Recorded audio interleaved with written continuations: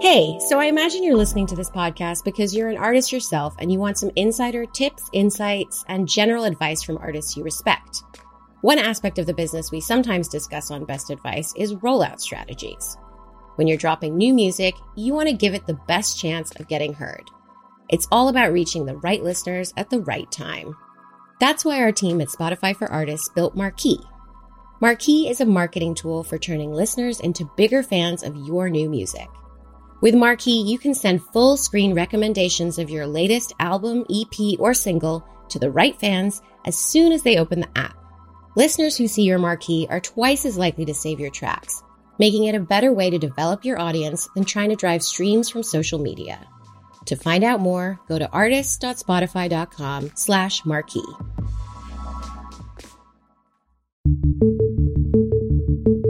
Welcome to The Payoff. I'm Antonia Cereijido. And I'm Chris Duffy. The Payoff is your audio companion to all of Mike's business and personal finance coverage, which you can find at mike.com/payoff. So, real talk, I almost don't even want to say what we're talking about on this episode. That's how much I hate it. Yeah, I know what you mean. But, like Ben Franklin said, there are only two certainties in life, and this is not exactly the show where we're going to talk about death, so... You guessed it. Taxes. Okay, so, look, taxes are super important. They pay for, basically everything that we use. Yep. When you're paying your state and federal taxes, you're contributing to roads, schools, hospitals, all the important things. But we're not going to try and convince you that paying taxes is fun. Because it isn't. But we all have to do it. In this episode, we're going to focus on paying taxes themselves, how difficult paying them can be, how to make it easier, and what might be changing in the way taxes work. Yeah, and we're going to dig into that first one, the difficulty of paying taxes, in our very first segment, which we call, Oh No! Because that's how both of us normally feel when we have to talk about money, especially when it means we're going to be paying money. Putting together a tax return? Oh no! Wondering if you're paying too much? Oh no! Worrying about getting audited? Oh no! Yep, and this is a very special edition of Oh No, because we are going to investigate a mystery. Ooh, what kind of mystery are we investigating? A tax mystery. Oh, yes. Everyone's favorite kind of mystery, the tax mystery. I won't lie, though. I'm actually intrigued. You should be. It's my tax mystery, and it's actually a huge stressor in my life. So thank you, The Payoff, for continuing to help me. Wow. Well, it sounds like it's probably going to be pretty important then. Let's see what we can do. And after we've talked through Antonia's tax woes, we're going to move on to our big interview for this episode. And who better to talk to this time of year than an accountant? That's right. We're going to get tax tips and tricks, plus expert info on all the things you can do to maximize any refund. Because we are all about helping you get that paper. And if by paper you mean money, I am in. Then, in our final segment, The Bottom Line, we'll bring back our payoff reporter, James Denon, to walk us through some changes that might be coming to the way taxes work if President Trump's proposed tax reforms become a reality. You'll definitely want to stick around for that. Stay tuned.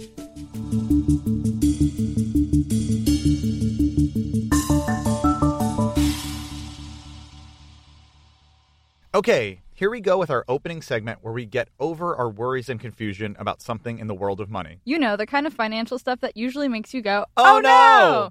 So, Antonia, you said you have some sort of tax mystery. What does that even mean? Yeah, so the federal government owes me $1,613. Wow, not to be precise or anything. And it's really a mystery why I have not seen this money. And basically what happened was this. I had done consulting work. Okay. Which made me feel really cool. Yeah. Last year. And I was like, you know what? I had done TurboTax the year before and it was super simple, but why don't I try going with an accountant and see how it goes? Mm-hmm. My mom hooked me up with the accountant that she used to have when she lived in New York. I was very confused by what it was just like I had no idea what she wanted from me. The whole thing was kind of confusing. It was like all really down to the last minute, which was my bad. I feel like a lot of people can relate to that. Yeah. Then she never responded whether she sent them out or not. Okay. So that was really stressful. And then you didn't know if your taxes even got filed? Yes. Whoa. Yeah. So I called the accounting firm, and a person who was not the woman who filed my taxes told me not to worry that they were filed. Okay. But I never paid them. Like, they never charged me anything. So it was, like, very mysterious.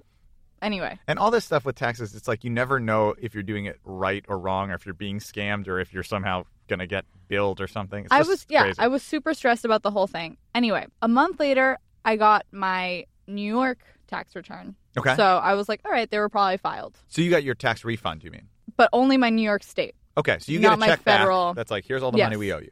But it was like a small amount of money that Sure. the state refunded me. They had sent me my, like, what my return document looked like. Okay. But I just didn't know if it had been sent. It also had the wrong address on it. Fast forward 5 months, nothing. There's actually a really helpful website. If you Google get refund status, it'll take you to an IRS website that you put in your social security number and how much you expect to get in return, and it'll tell you the status. Okay. And for months, we're still processing it. But like up until October. Yeah. And so I started to get really worried. I was like, what's happening here? Nobody from the accounting firm was getting back to me. Okay. I sent her an email being like, this is what the IRS is telling me. You haven't spoken to me. I don't know what's going on. One day I was like, I'm going to resolve this. Yeah. So I call up the IRS. And everyone in my office was like, you're an idiot. The IRS is never going to speak to you. And I was like, oh, the IRS will speak to me. So I was literally on the phone for hours. I finally get on the phone with someone, and they're like, oh, we have to confirm your identity. Wait, so you did actually get through? Yes. You talked to the IRS? I talked to the IRS. The federal government picks up the phone. I know. And I was like pointing at everyone in the office like, see, who's laughing now? Turns out the person who should be laughing is everyone else, because despite taking this test where I had to tell them like what zip codes I did live in. Oh, yeah. Like, who do I owe money to, which is the federal government because of student loans, like all this stuff. And they were like, all right, word. You're a real person. I was like, cool. I knew that, but now you do too.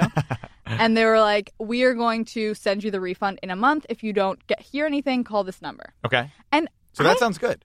Yeah. So I was like, great. I'm going to get this refund. I'm going to get all my money. It's going to be amazing. I never get the refund. Never came through. Never came through. So I call the number that they gave me, and it's just like a standard hotline. And this time I like can't infiltrate the system. I cannot figure out how to talk to a real person because you have to be really insistent. It's like person. And the robot is real like, person. I am a real person. Yeah, for like 8 hours. And they'll hang up on you. And you have to figure out the ways in which they won't hang up on you. Ooh. And I'd already like taken out an entire day of my life doing this. And I was just like, I can't do this again right now. Yeah. So I'd never got the refund. And also now when I go to check my refund status, it like is like, we don't know what you're talking about. Oh. Which is different. And thank God I took a screenshot of what they gave me before, which is still processing. Now they're like, we don't know. So this is a mystery because the IRS just decided one day, like, you've had enough time. I guess. This money is gone. I don't really understand what's happening. But so it's really frustrating because this past weekend, I thought I was being really ahead of the curve. And I did it with TurboTax. I don't trust people anymore. Uh-huh. And I'd filed all my taxes. I was like, this is amazing. All is well. But now they're asking, and this is a new thing, so we can ask the accountant about this. You have to have your adjusted gross income number from the year before. Okay. And I put in what was put in the refund that was sent to me, the copy from the accounting firm. And they said that my returns were rejected. Rejected? Yeah. I didn't even know that was a thing. Yeah. So I haven't even gone back to TurboTax because I kind of want to just talk to somebody about what happened. This is crazy. I know. It's also like I can't. If this doesn't happen for me now, then the government owes me $3,000. Wow. And $3,000 is a lot of money. That's a lot of money at stake, and also like acceptance. Yeah. So the government is rejecting you right now. That's wild. Yeah, I care more about the money than the acceptance. But still. Okay, so this is a real mystery. And I feel like this ties into two of my biggest fears around taxes, which are how do you ever know if you're doing it right or if someone else who's helping you is doing it right? And what if there's all this money out there that's yours that you're never going to get? Also, what are the ramifications? Like, if I never get my money, can I do anything about it? Like, I feel very helpless right now. Yeah. This is a way I think that a lot of people feel when they deal with taxes. Actually, according to a report from the office of Senator Elizabeth Warren, the average taxpayer is going to spend 13 hours preparing and filing their return, and they'll pay about $200 for tax preparation services, which actually equals almost 10% of what the average federal tax refund is. Yeah, and why does it have to be that way, especially when they're shady sometimes? Yeah, it seems like the government gets real mad when you don't pay them, but it's a lot harder for you to get mad at them when they don't pay you. So I read this report from the investigative nonprofit ProPublica, and they talk about how in countries like Denmark and Spain, they actually have something called a government-prepared return. Okay. And so what happens is the government estimates your taxes using info that your employer and your bank have already sent in. And if that was a thing in America, millions of taxpayers could use it, and it would actually save billions of dollars collectively. Wow. So why don't we have a system like that? So according to that same ProPublica report, it actually might have something to do with the companies behind popular consumer tax software like Intuit, the makers of TurboTax. Intuit actually spent $11.5 million on federal lobbying between 2008 and 2013. That was more than Apple or Amazon paid in that same period. Wow. And Intuit's disclosures about their lobbying noted that the company specifically opposes IRS government tax preparation. Okay, so it sounds like we're not going to get to the bottom of making America's taxes simpler and easier to pay because there's some people who really don't want that to happen. But it also feels like maybe we're not going to get to the bottom of your own personal tax mystery in this episode either, which I really want to know what's going to happen. And I want to get you that money. I will come back with a full report and hopefully not too much tape of me going person into my phone. Yeah, will Antonia be able to fight both robots and government bureaucracy and return with a treasure chest full of her own money? We'll find out. Okay, so for now, we're definitely still at oh no on that one. But maybe by the time we check back in with you again, we'll be at an okay. And coming up after the break, we'll talk to someone who has tons of experience helping people just like you and me navigate the world of tax prep, certified public accountant David Isaacs. He's been helping people with complex tax, estate planning, and wealth transfer challenges for over 10 years. And he's going to give us the tips we need to make filing taxes as easy as they can be. Stick around.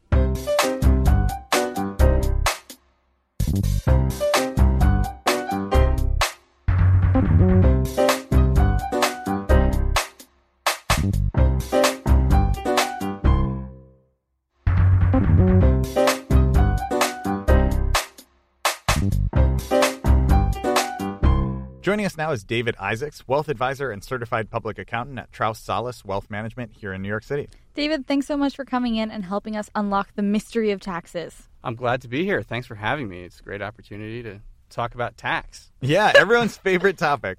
So I'm curious, since you deal with a lot of different people's taxes, and I've only ever really seen my own, what makes you more likely or less likely to get audited?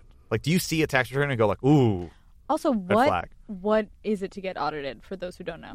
Okay, well, let's start with the first question. So what kind of things will get you audited? It's going to be the way you complete your tax return. So think of your return as like a questionnaire. And when you don't complete the questionnaire, someone's going to come back to you and say, hey, what did you do here? Why didn't you do this right?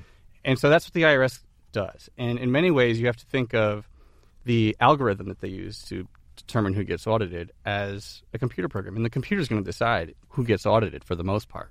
And the majority, I would say, of notices are determined by the computer. And it's because someone didn't complete the form, they didn't check the right box, they didn't fill in a number where they should have filled in a number, the information didn't match the information that the IRS got from your employer or various other sources.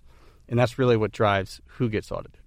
What does it mean to get audited? That means that you now have an opportunity to explain yourself to the IRS. An opportunity. Wow, that's a very positive spin on it. One of the questions that people often ask is what's more likely to get me audited than something else? And the challenge is that the IRS doesn't like it when they're lied to. And that's probably true of everyone in every situation, I would say. Yeah. So generally what happens with the IRS is that one of the cardinal sins is to omit income. You never want to leave anything out because you're basically lying to them. Now, you can have a conversation with them about expenses and what things are deductible, and that is a conversation that you can have. So when they send you an audit notice, or basically it's more a request for information generally, they're looking for the opportunity to find out why you think you should have this deduction, because they might decide, no, you can't do this. Whereas you get to say, wait, I think I should be able to take this. Antonia, have you ever been audited? No. Have you been audited? I have. Have you ever been audited, David? Personally, no. Wow. Okay. So I'm the only one of the three of us who has been audited. Mm-hmm. What was it like? I was truly terrified. Mm-hmm. I got this letter in the mail that said, like, you're being audited. Mm-hmm. But then I just sent them in all of my calculations, and then they never wrote back. Right. So I guess it was like, you did it right. How old are you? It was the second tax return I ever filed on my own. So it was my second tax return after college. You know, weirdly, I don't believe that a young person can get audited. That sounds like an old person concern. Well, it is really statistically unlikely, right? It depends. So it is unusual for people to get audited. However, it depends if you, as I said earlier, if they try to match what they received against what they received from other sources and it doesn't sync up. It could also be a situation where you're out of the category of the taxpayer that you've declared yourself as. So if you have a small business, let's say, they have statistics of what are typical expenses for those people in those organizations. And if you don't fall within their standard deviation, if you will, it might raise a flag. It might generate a notice or an audit, or it might not. So it really just depends on what you did and what kind of situation you had in your second tax return. So what are the best ways to get more money back in your refund in your 20s? Well, I would say one of the things to think about is the opportunity to build a good team of advisors around yourself who can help advise you on how to structure what you can do. Because the best way to reduce your taxes is to plan ahead and understand what the issues are that could be deductible, what things aren't deductible. Do you have a choice in whether to incur an expense in December versus January, and when is that deductible? And does that make a big difference? It does, because you're a cash basis taxpayer. So your tax year is a calendar year, except in very unusual circumstances. And so that's why you want to make sure that if you have a significant year of income and then you're coming up to December and you have a choice of whether to invest in your business, you should maybe incur those expenses in December to offset your income from the rest of the year. Or if you think it's a low-income year and you're comfortable with your tax situation, you could defer your expense into January if you don't incur it. So having someone who is an advisor or who knows more about taxes just seems like a really useful thing. But something that I was worried about, and I imagine a lot of people who listen to this probably are either getting their first accountant or don't have an accountant yet. How do you tell if someone is the real deal? Because Antonia, for example, has this whole tax mystery, which arose because she maybe didn't make the best choice of which accountant to use. Kind of a mystery where the accountant may or may not have done the right thing. So how do you tell if you're looking for an accountant, if someone's the real deal? Well, personally, I haven't looked for an accountant because I am an accountant. So I'll start with that. So you look in the mirror. Right. Okay. Exactly. I look in the mirror and decide if I like that person that day.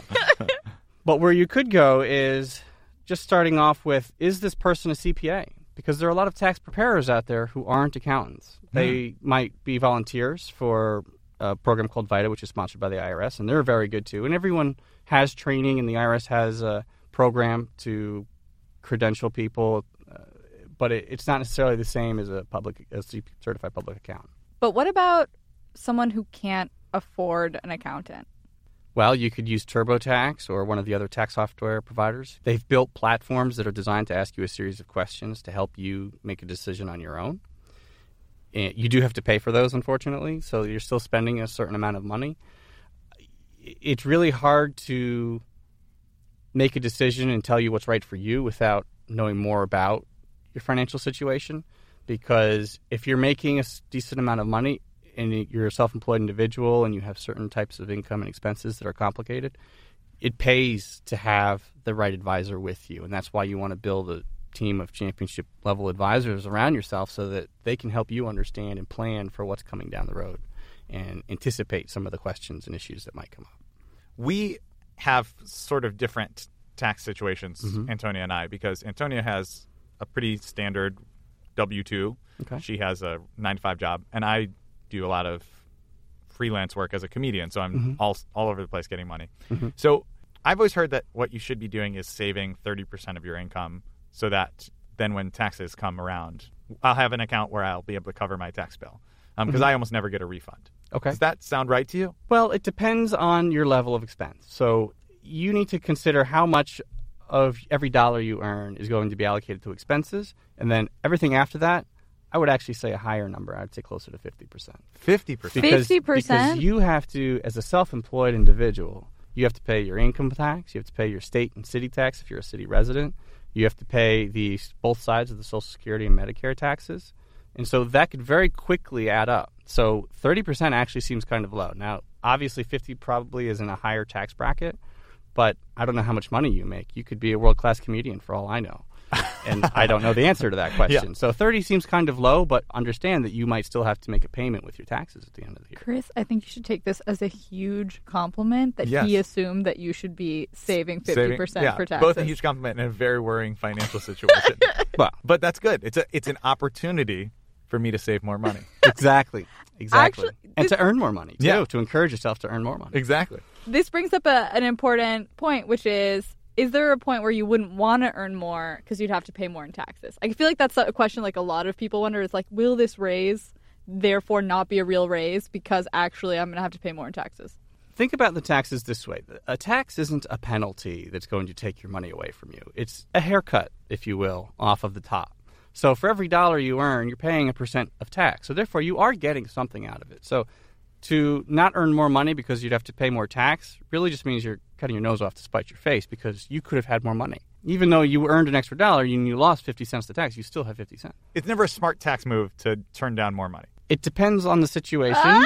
Okay. But I would say for the vast majority of people, you should be driving yourself to do better, to earn more, to build up the nest egg that you will to not only cover emergency expenses, but you want to save for retirement, and you potentially want to take vacations and live a life of leisure. I mean, these are things that people generally want. I'm speaking a lot of assumptions about you right now, but those are correct assumptions. Right. I mean, most of the people I come across want those things, and so the more you have and the more you earn, the more you're able to do those other things. What do you think is the most common mistake people make when filing their taxes?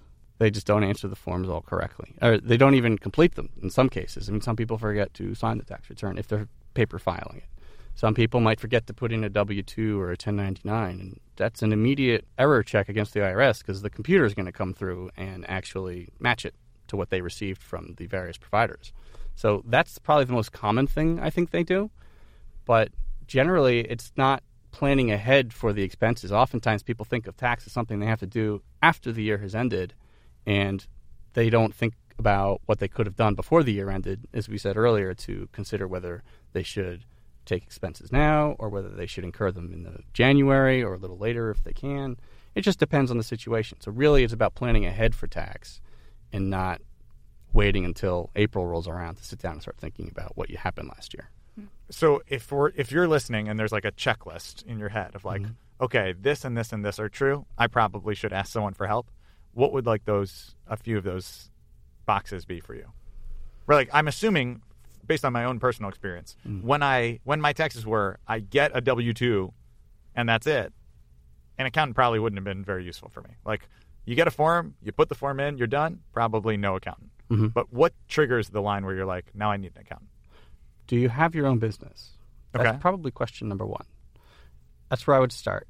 And then it's once you start feeling a level of discomfort with your taxes where there's really a situation or an issue that you don't feel like you know well or that you need help or guidance on, that's the kind of thing where you need to call someone and ask for assistance. And depending on, like as I said, it depends on the quality of the level of advice you get. And that's the hard thing to know until you've actually sat and you've spoken with someone. And you have to almost become not an expert necessarily, but you at least need a proficiency with the material to understand if they know what they're talking about. So for someone who doesn't have, maybe can't afford a CPA, you were saying earlier something about volunteers. Who could they potentially reach out to? So there is actually a program called the Volunteer Income Tax Assistance Program. It's called VITA, and there are many volunteers who donate their time to helping low-income people with their taxes. Now, depending on the complexity of the return, they might not be able to do it. I don't know what the restrictions are around some of that, but there are limitations on what they're allowed to do. There's also, I believe, there's something called the Low-Income Taxpayer Clinic, which you might be able to find through some schools or other organizations that could help people of a low income. So it just depends. And I don't know what those qualifications are and how a person might go about qualifying to be a part of their program, but they exist. And I guess as a final question, what do you wish that everyone out there listening knew about taxes and accountants? What's the one thing that you as a CPA just wish everyone knew? I think it just comes down to, we're people too. We like you. We want to help you. But this period of time, I'd say from mid-March to mid-April, is probably one of the busiest times of the profession. And everyone who calls and emails wants an immediate response. But it can be very hard when you're dealing with a couple hundred different clients who all want that same thing. So to be patient, I guess, would be something that would be wonderful. Very nice. Well, I have to say, I had not put a human face on accounting and CPAs before I met you, and it's been a real pleasure. Thanks for making time in the craziest, busiest time of your life right now. And you actually highlighted something that I also want to highlight, actually, that could help everyone else, which is putting a face on a CPA is one thing, but there's also the concept of putting a face on the IRS, and that many of the notices that you're going to get are generated by a computer, but the people you call to resolve it are people. And they're sitting at a desk, they're working their job, and you're going to get much better service if you treat them with respect and kindness than an angry, I hate the IRS, because the IRS is a vague entity, but the person you're talking to really exists somewhere. It's hard work. Taxes are this frustrating for the 13 hours average that Americans spend on them. If your life is devoted to this complicated thing, that's intense. Yeah. Mm-hmm. Well, David Isaacs, thank you so much for your expertise and for this information. Thank you both for having me. It was a great opportunity to be here and be a part of the podcast. Thanks. All right. So we've talked about my taxes and also about doing your taxes, but what about all of our taxes in the future? When we come back, we'll find out what all of America's tax future might look like if President Donald Trump's proposed plans become a reality. Stay tuned.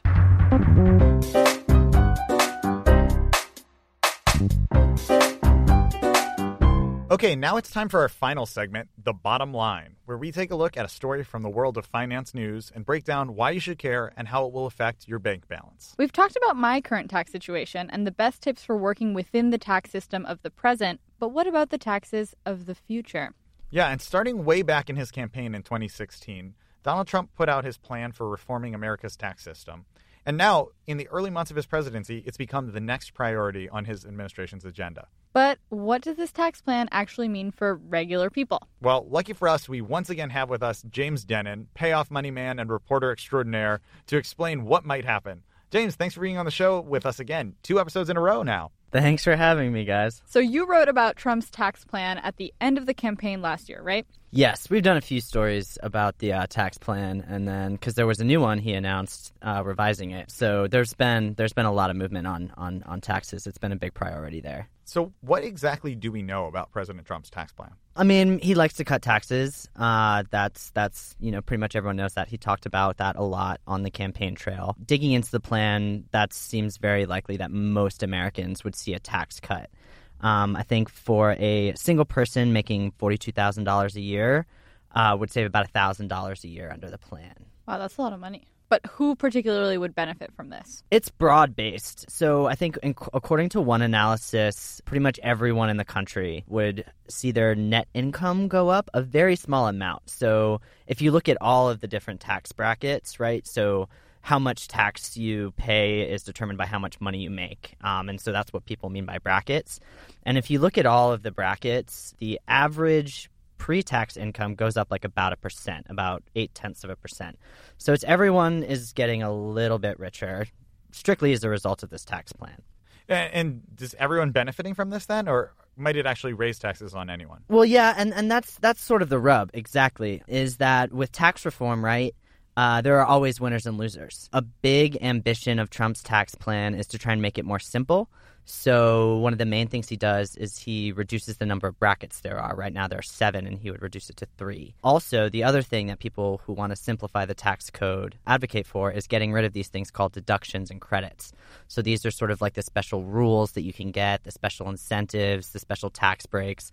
A lot of people think that those make the tax system overly complicated, and so Trump, in an original plan, would get rid of some of those deductions. The thing is, some of those deductions he's proposed getting rid of, mainly the head of household filing status and the personal exemption. Those are extremely important to families, particularly single parents. So when you file for head of household status, basically that's something that you can declare. You can still file as an individual, but you're filing as an individual who has to provide for somebody else. So you're responsible for at least 50% of the household expenses, and that can be for usually it's for a kid, but that can also be for if you have a parent who lives with you who can't work anymore.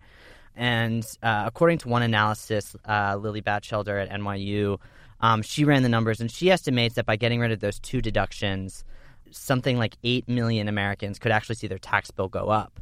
These bills aren't huge. I think in one analysis, a family of 4 with 2 kids would pay like an extra $500 a year, which spread out over a whole year isn't really an extraordinary amount of money. Well, still a lot of money, though. Yeah, I mean, if you think about it, that's Christmas presents for the kids. That's like a night out a month for dinner, date night. So it has been criticized because of when Trump went back to the drawing board and had to look for ways to make the tax cut less expensive. He seemed to be looking at tax breaks that helped smaller income people and more vulnerable people, as opposed to some of the tax cuts that are going to the very wealthy, which are still quite substantial. So none of these tax reforms have actually happened. When will we know? Well, yeah, that's the really interesting thing is Paul Ryan and Trump have both signified that tax reform is going to be the main priority now. They're sort of leaving health care on the side. But even that's a little bit ambiguous, right? Because there's also a lot of talk about reforming corporate taxes, which is a whole other ballpark that we haven't really even talked about. We're just talking about personal federal income tax. So it's not really clear yet exactly which kind of tax reforms are going to be prioritized. We'll just have to wait until the House proposes a bill. So what's the bottom line? How is this going to affect the average person?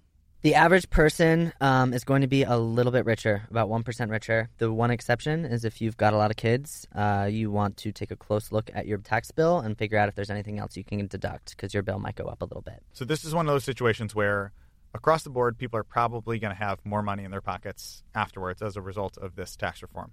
Exactly. A little bit more money. Everyone gets a little bit richer. But if I'm understanding correctly, the risk here is that this is short-term money because programs that affect you in the long term are going to be cut as a result. Exactly. Yes. Tax cuts aren't free. There's no such thing as a free lunch, right? So if especially after this tax cut, there's no such thing as a free lunch. Exactly. If you go to public schools, you're going to be paying for that lunch now. Yeah, exactly. All right, James, thank you so much for coming back on the show. Thanks for having me, as always. Yeah, we can't wait to have you back again. That's it for this episode. Subscribe to us on iTunes, Google Play, Spotify, or wherever you get your podcasts. Our theme music is from Breakmaster Cylinder, and our producer is Alan Haberchak. Thank you, Alan. And thanks, everyone, so much for listening. If you want to help us out, you can do that by going to iTunes and leaving a rating and a review for The Payoff. Seriously, you have no idea how much that helps. Plus, we love to know what you think. Also, if you have any ideas for what we should talk about next, email us at payoffpod@mike.com. Also, you can find out more about us on Twitter at @ThePayoffByMike or online at mike.com/payoff. See you next time.